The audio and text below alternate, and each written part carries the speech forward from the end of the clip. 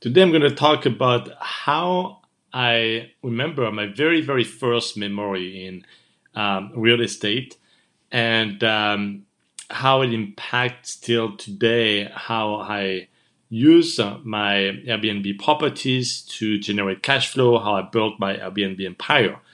And my very first actually memory of real estate was not really brick and mortar or real estate, but was the game Monopoly.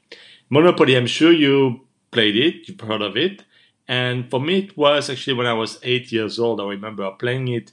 We were at a ski resort, and in the evening, we'd have family time, actually friends and family. And I remember we played, and I was like the little boy at the table, and I decided to play. I was game, and at that time also I was very competitive.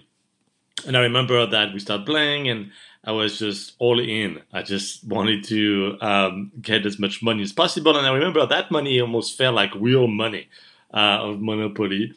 And I decided to, buy as many properties as possible, and then build things, and sometimes put the buying on hold. And I decided to grow, build some houses, hotels on those specific streets, and those were French name for the streets, like Rue de la Paix, Champs-Élysées, and so on.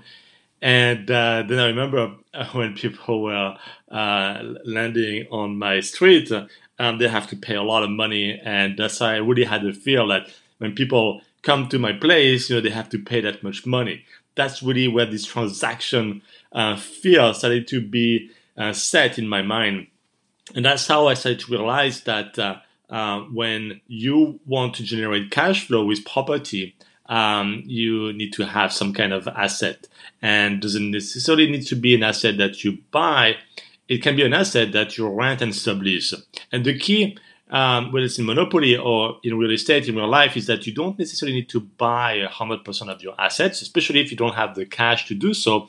But the key is to control the real estate. Control is key. So if you can rent and sublease on Airbnb, this is also very valuable because you control. When people want to stay not in this street as Monopoly, but in this Airbnb that you rent and sublease, they have to pay the so-called rent. They have to pay for the nightly rate on Airbnb, and you're the one that generate this cash flow.